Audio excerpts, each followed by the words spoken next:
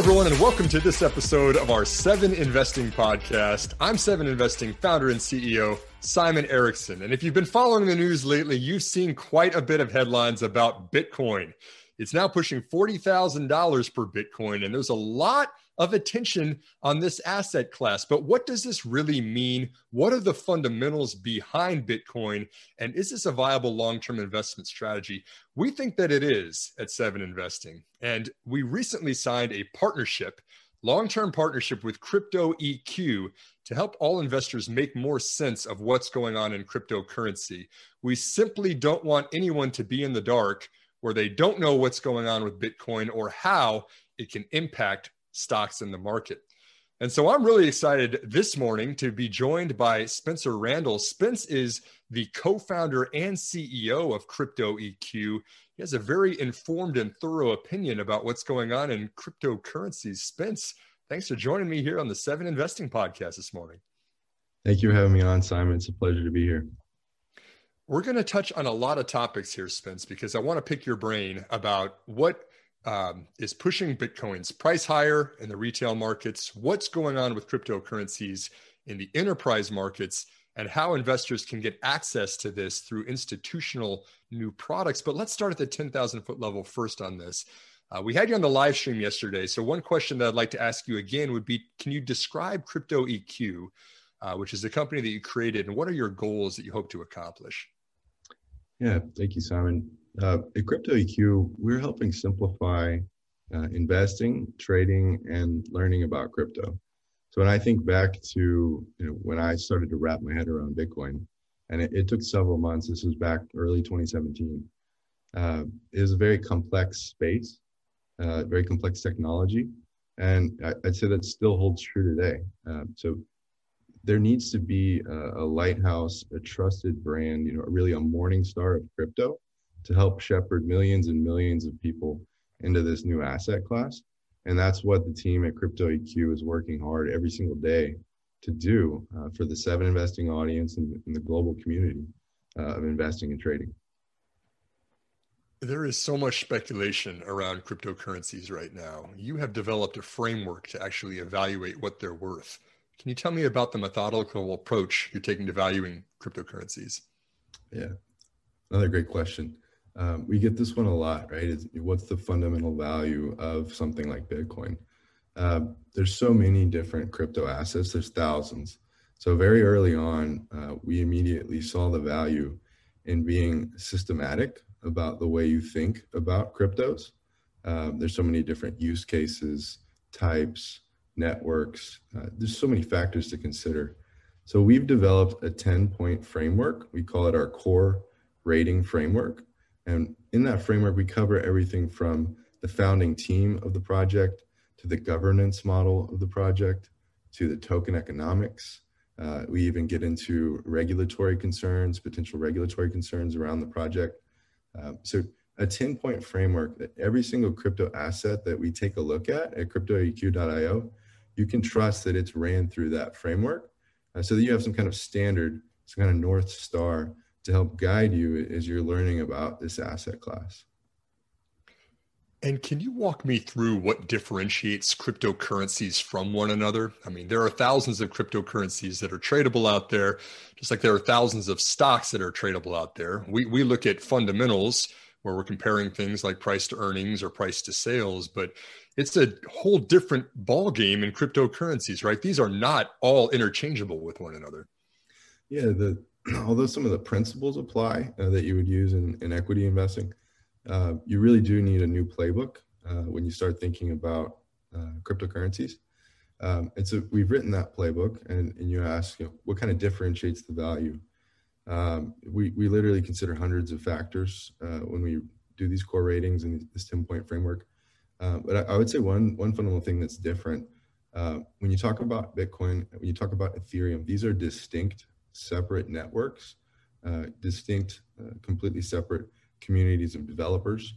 And when you think about just one blockchain, like a Bitcoin, or another blockchain like an Ethereum, it's a little bit different than in equities where you have your tickers and you have your brokers.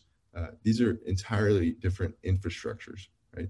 Bitcoin strongest narrative right now is digital gold. Ethereum could potentially be the evolution of the internet. So when we think about each infrastructure that is Bitcoin or Ethereum or other crypto assets, there needs to be a lot of nuance. You need to consider the use case. Ethereum and Bitcoin have very different missions, although for the average trader and investor, they're the blue chips of crypto. And so as you get more into the weeds, you have to consider the use case and all the nuance around each crypto asset. It's a great thing to keep in mind that these are platforms, networks, currencies that are being built upon. They're not just short-term trading. People shouldn't be thinking about this in isolation of what's the price of Bitcoin. Should be thinking more in terms of what is Bitcoin enabling out there for people or for companies to do. Agreed. A good analog would be Tesla. So for equity investors thinking about Tesla, if you write Tesla off as simply a car company, you're probably missing the big picture. Tesla is I would argue Tesla is as much an energy company as it is a car company. And so if you're just learning about Bitcoin or really opening your eyes to Bitcoin and Ethereum, if you're kind of on zero and it's your first step, I encourage you to think about the infrastructure and communities developed around these crypto assets and how category shifting and redefining they really can be. Right? Tesla is so much more than cars. Right? It could potentially change energy consumption on a global scale. So when you think about Bitcoin, you think about the possibilities, or Ethereum and the possibilities. These are disruptive technologies.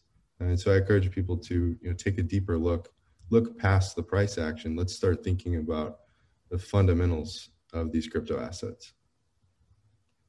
So let's look at both of those for our podcast here today, Spence. Let's look at the price action first, and then longer term, what's taking shape from these. But I've got to ask you, we've seen the price of Bitcoin just soaring these last 12 months. It's up 300% and is now pushing, I believe, $40,000 per Bitcoin, depending on the day that you check that. Is this a short-term bubble, as I've seen it referred to out there, or are there fundamental drivers that are unappreciated by people that are looking at this maybe a little too short-term? Yeah, it's another great question. We've gotten that one a lot. Is this a bubble? No, I would say it's not a bubble. One of the things I like to invoke here is the stock to flow model. This is a fundamental model that's used to evaluate the price of things like gold, silver, and platinum, so other commodities. So when you think about Bitcoin specifically in its stock to flow model, we're looking at the issuance of new Bitcoin through Bitcoin mining, and we're looking at the stock or the total available supply of Bitcoin on the market. And so when you chart that against price, right, we would actually at $40,000 Bitcoin be ahead of schedule, right? So this pullback that we had kept us right on track. The stock to flow model has us at about $30,000 is the fair market price of Bitcoin for the month of January, bumping up to about $40,000 mid-February. So, I think this correction that we just had of about 25%, you mentioned that the volatility of the upside too, 300% in a year, that brought us right back down to kind of the mean that we would expect for the price of Bitcoin as it is today on the stock to flow model. And that's a relationship then, Spence, between the available supply of Bitcoin that has been mined out there versus how often it is being used and the adoption that you're seeing. Is that a fair way to recap? Yeah, so you think about stock to flow is what's available on the market today, charted against what is being issued by the network. So unlike gold, silver, and platinum, Bitcoin is issued based on an algorithm. There's consensus. It's a predictable, very predictable schedule. It's like clockwork, right? So we know exactly how much Bitcoin will be issued every single day, every single year. It's programmed. And so when you know those factors, those are known, and you chart price, this kind of 10,000 foot view of Bitcoin fundamentals as it pertains to price, in my opinion, is the best way to think about these broader cycles. Spence, I have to take a second to tell a story that I bought my first Bitcoin at $248 and rode it up to a price that I was able to sell it for a hot tub and a self-playing piano. And I felt like a genius here at home when I did that. But I'll tell you, man, now that I see it going even higher, I'm starting to feel less like a genius as this continues to march steadily higher. But it sounds like you've got a long-term plan and some quantitative way to track what is expected versus what you're actually seeing out there. Yeah, there's a lot of stories like that. So I'm in it. What I like to sprinkle in here with folks when they talk about selling tops or exiting, if you match your principal investment with a considerable amount of your time doing research, or you match it with high quality tools like 7investing.com or CryptoEQ.io, I think that investment of time gives you the confidence to hold through any volatility or hold in the long term. I think if I were to calculate how much time I've spent researching Bitcoin, Ethereum, and things like it probably, if I put a value hourly rate on my time, the value probably matches my holdings. I've been in this space for years and years, and so that's where the strong hands, I think, are born. Right, when you look at this 25% move down that we had recently, a lot of people that have watched several market cycles in crypto, been here through 2013, 14. This is a dampened move to the downside, right? We have folks that have, witnessed 40%, 50% corrections when the market was smaller. So, I think as the crypto market continues to expand and we're looking at a potential $1 trillion asset in Bitcoin, volatility will continue to be dampened. So knowing that there is a lot of volatility in this, how do you think about investing in cryptocurrencies if you also have other assets in stocks or elsewhere? Is this something that you take a 5-10% stake? You say, hey, I'm willing to put this in a more volatile, higher risk investment? Simon, to be candid, that's how I got started. 5 to 10% of my investable assets allocated to alternative investments. At the time, alternative investments for me were bullion and cryptocurrency. So I think 5 to 10% is a great starting point. And then, as the market expands, likely you will need to rebalance. Is you can see rapid appreciation, especially with the cryptocurrencies. And you still it's a nice hedge, right? If a lot of your investable assets are real estate and equities and bonds, which are all tightly pegged to the dollar, it behooves you to have a few hedges, right? Bullion, cryptocurrencies that are blue chip cryptos, things that can move at weak correlations, maybe even uncorrelated to our stocks, bonds, and real estate.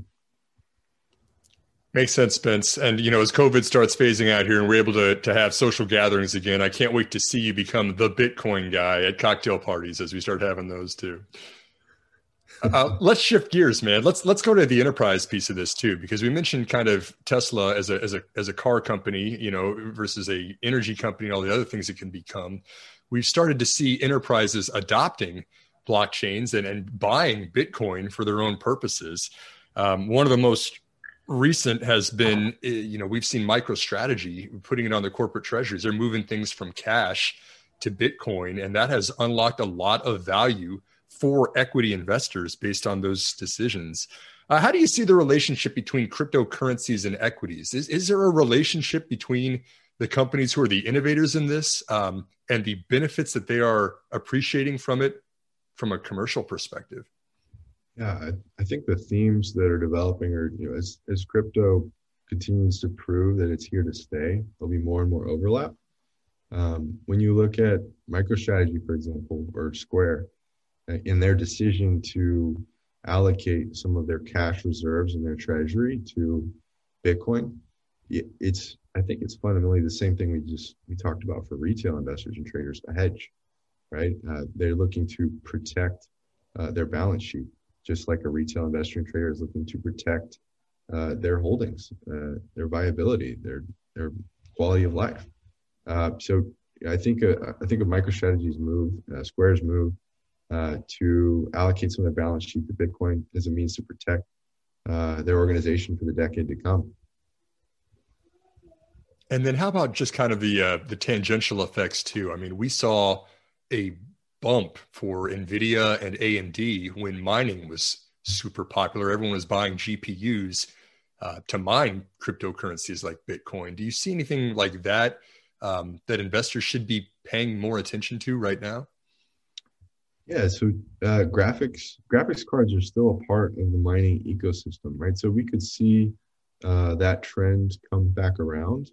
There's still proof of work chains. That's the term that we use in the cryptocurrency industry to say it's a proof of work mining consensus and algorithm. So graphics cards and companies that produce graphics cards could see another wave of exuberance as people start to regain interest or expand mining operations that are graphics cards based. We could also see MicroStrategy and Square be the first of many, right? How many other corporate treasuries may make that decision to allocate a considerable amount of their cash reserves to something like Bitcoin? To how many different organizations would it take before we see institutions holding, up to 25% of the available Bitcoin? Right? It's something that's entirely possible in the years to come. So Spence, to put a sports analogy on this, since we are both from Texas, we've got a baseball game here. The first inning is the first time anyone's ever heard of using cryptocurrencies for commercial applications. This is Michael Saylor's out there being in the Wild West by himself, doing something no one else has even heard of. And then the ninth inning, the bottom of the ninth, is going to be everybody is using this across corporate America. Where are we in corporate adoption of cryptocurrency in the baseball analogy? Yeah, we touched on this a bit in the live stream. I feel like for institutions, this is like the second inning. I feel like it's just getting started. For retail, I think that we've seen a lot of exuberance in retail as of late. But for institutions, they're much more methodical. They have much more complex decision-making processes, right? I mean, you've got a board that you've got to talk to. You can't just MicroStrategy. They developed this position over 6 months. This wasn't, Saylor didn't wake up and buy on Monday, right? So I think that we've had a lot of organizations start that 6-month process, and that we'll see more and more headlines come out. I mean, Mass Mutual, for example, $100 million allocated to Bitcoin. Right? So we've seen a dozen organizations now make 100 million to a billion plus allocations to Bitcoin. How many more are going to follow, right? Are we going to see a herd of institutions? It's quite possible. And how about blockchains too? Are we starting to see some of that? Maybe to step back, one of the big use cases for Ethereum has been smart contracts, right? Where you're cutting out the middleman when you're working directly with customers, or you've gotten on a schedule where you don't want to start giving up 300 basis points for moving money around. Are we starting to see smart contracts and Ethereum, or even just blockchains in general, take hold at institutions that aren't using it for a corporate treasury like we talked about from MicroStrategy, but in the actual operations of the business itself? Yeah, another great question, Simon. With Ethereum, for example, you're seeing Ethereum as the base layer of decentralized finance. So financial services and ecosystems that do not require a third party, more so you just trust in the Ethereum network. And it's so popular and it's gained so much adoption that Ethereum's seen an increase in network fees. So Ethereum is working very hard, and the development team is working very hard to help catch up with that demand. This is kind of similar in 17 when the exuberance around Bitcoin was so high that the network fees to use Bitcoin increased dramatically. And so when demand outpaces the infrastructure that's been built, the infrastructure has to catch up. So largely the developer teams of Bitcoin and Ethereum respectively are working very hard to catch up to all of this demand and make sure that those network fees are able to consistently be lower than traditional competitors. So that's interesting too, Spence, is, we spend a lot of time as equity investors talking about network effects, right? Facebook is attracting more users, which is attracting more advertisers. You've got a virtuous cycle taking shape. Is that the same with cryptocurrencies, where we're going to see Bitcoin and Ethereum be the go-to that take the lion's share of the volume out there? Or are some of these smaller cryptocurrencies that are more specialized and flexible in what they can do, is that going to be a larger opportunity because so much of this might be a case-by-case basis? Yeah, I'd say it depends on use case. I would say that Bitcoin has closed the door on the store of value use case, and it's achieved escape velocity.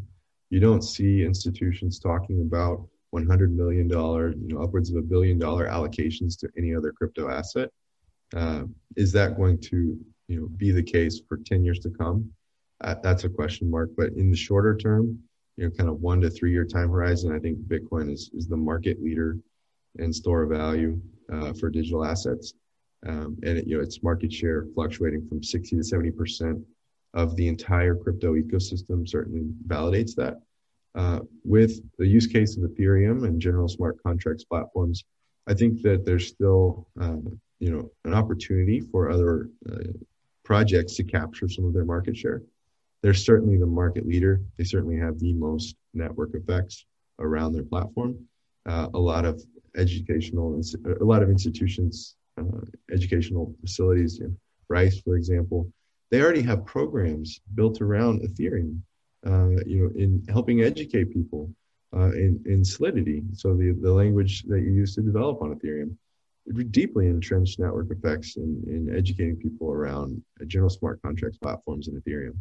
So that's going to be more challenging to overcome, but the door is certainly open in the general smart contracts use case, and we're monitoring, and we've rated a number of competitors to Ethereum, for example. Sure. And talking about institutions, let's talk about the investing and financial services side of this too, right? I mean, are we seeing headway with Bitcoin? Okay, so let me step back first. We saw Kraken just apply for a bank charter. This is a cryptocurrency brokerage. It's now wanting to get embedded with financial institutions. So, I mean, like, this would be something where Bitcoin could be an option with an ETF that you could buy.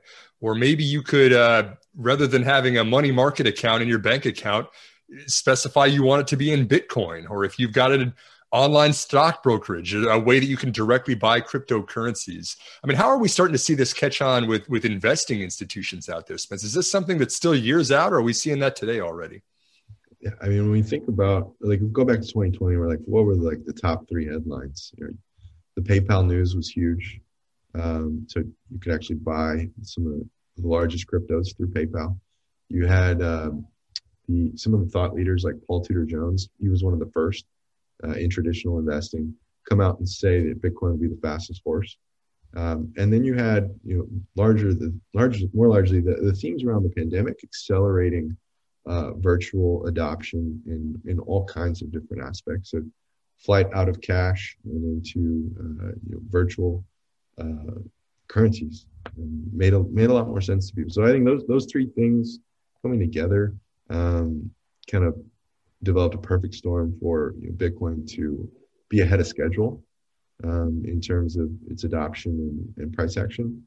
But when I think about like Kraken's news, right, and their financial charter to become a bank, regulatory clarity is developing. I wouldn't say that we have it, but it's developing. And for things like stable coins, we're getting more clarity around stable coins. So I think that transacting on a ledger, a cryptographic ledger, either through a stable coin, a Bitcoin, an Ethereum, will be more increasingly easier to do through your traditional platforms that you're accustomed to. You can buy Bitcoin on PayPal. How long is it until your bank that you personally use, everyone out there, decides to integrate one or more cryptocurrencies into their system, where you could store a balance in a stable coin or Bitcoin that's federally insured? Right. I think that we're a few years out for a lot of these smaller banks, but for the larger banks, they'll be the first mover. Right. For example, I've seen partnerships between USAA and Coinbase, right, where your Coinbase wallet's integrated into your online bank. Right. So how many more things are we going to see like that, where you can you can integrate your crypto exchange, whether it's Kraken, Coinbase, Gemini, into your traditional banking interface. So a couple more final questions, some fun ones here for you, Spence. You just mentioned the first one of them, which is Coinbase. And so my first fun question is, we've seen Coinbase is coming public, right? People are pegging this at a $25 to $30 billion valuation. A lot of people are already screaming about how overvalued that might be. Are you bullish on Coinbase going public as a stock market investment? I'm bullish on Coinbase in general. Anecdotally, all the people that I talk to about next steps in crypto, they're always on the Coinbase app. They've got deeply entrenched network effects here in the US.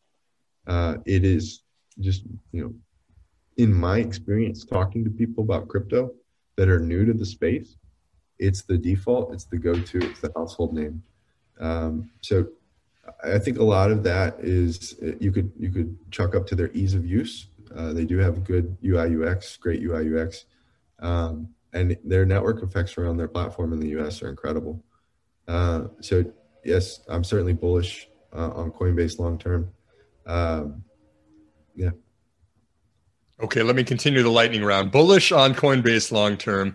Next lightning round question for you is, does Elon Musk publicly admit to taking a stake, either personally or with Tesla as a company, in Bitcoin in 2021? Yes. Yeah, I think that, of course, I've never met Elon, but I follow some of his content. I've watched many of his interviews. I think that the Bitcoin community and Elon are in the same orbit, right? And they both spend a lot of time on Twitter.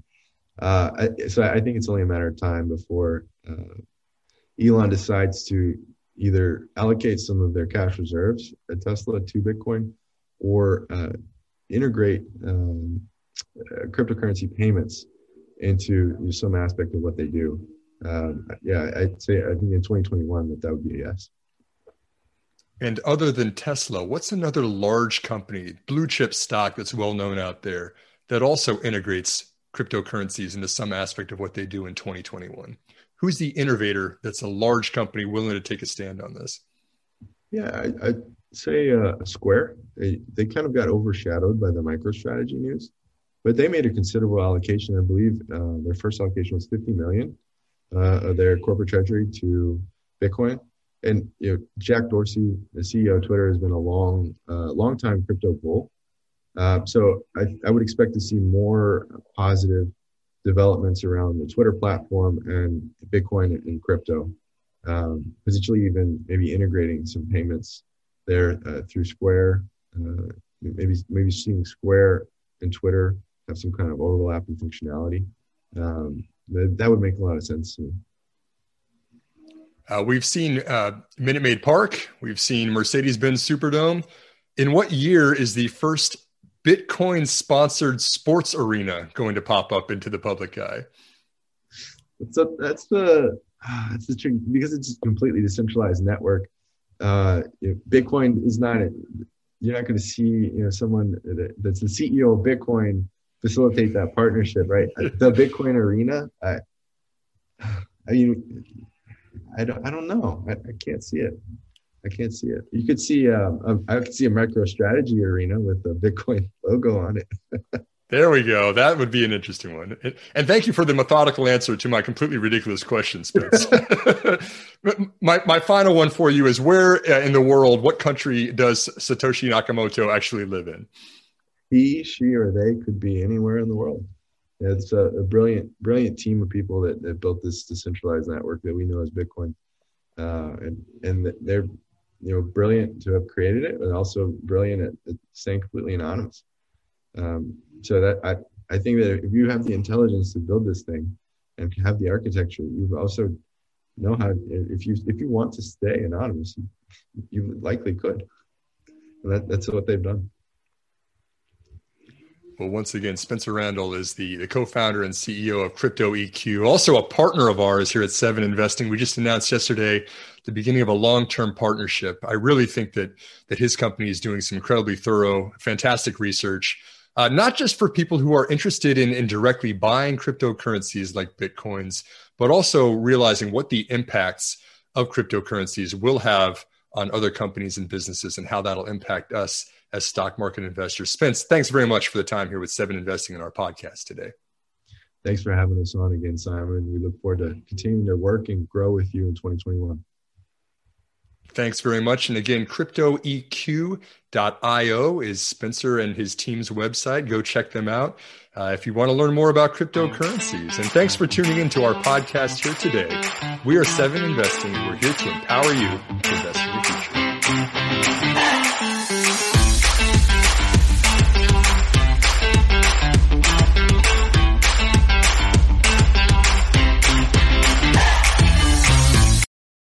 A reminder that people on this program may hold positions in the companies that are mentioned.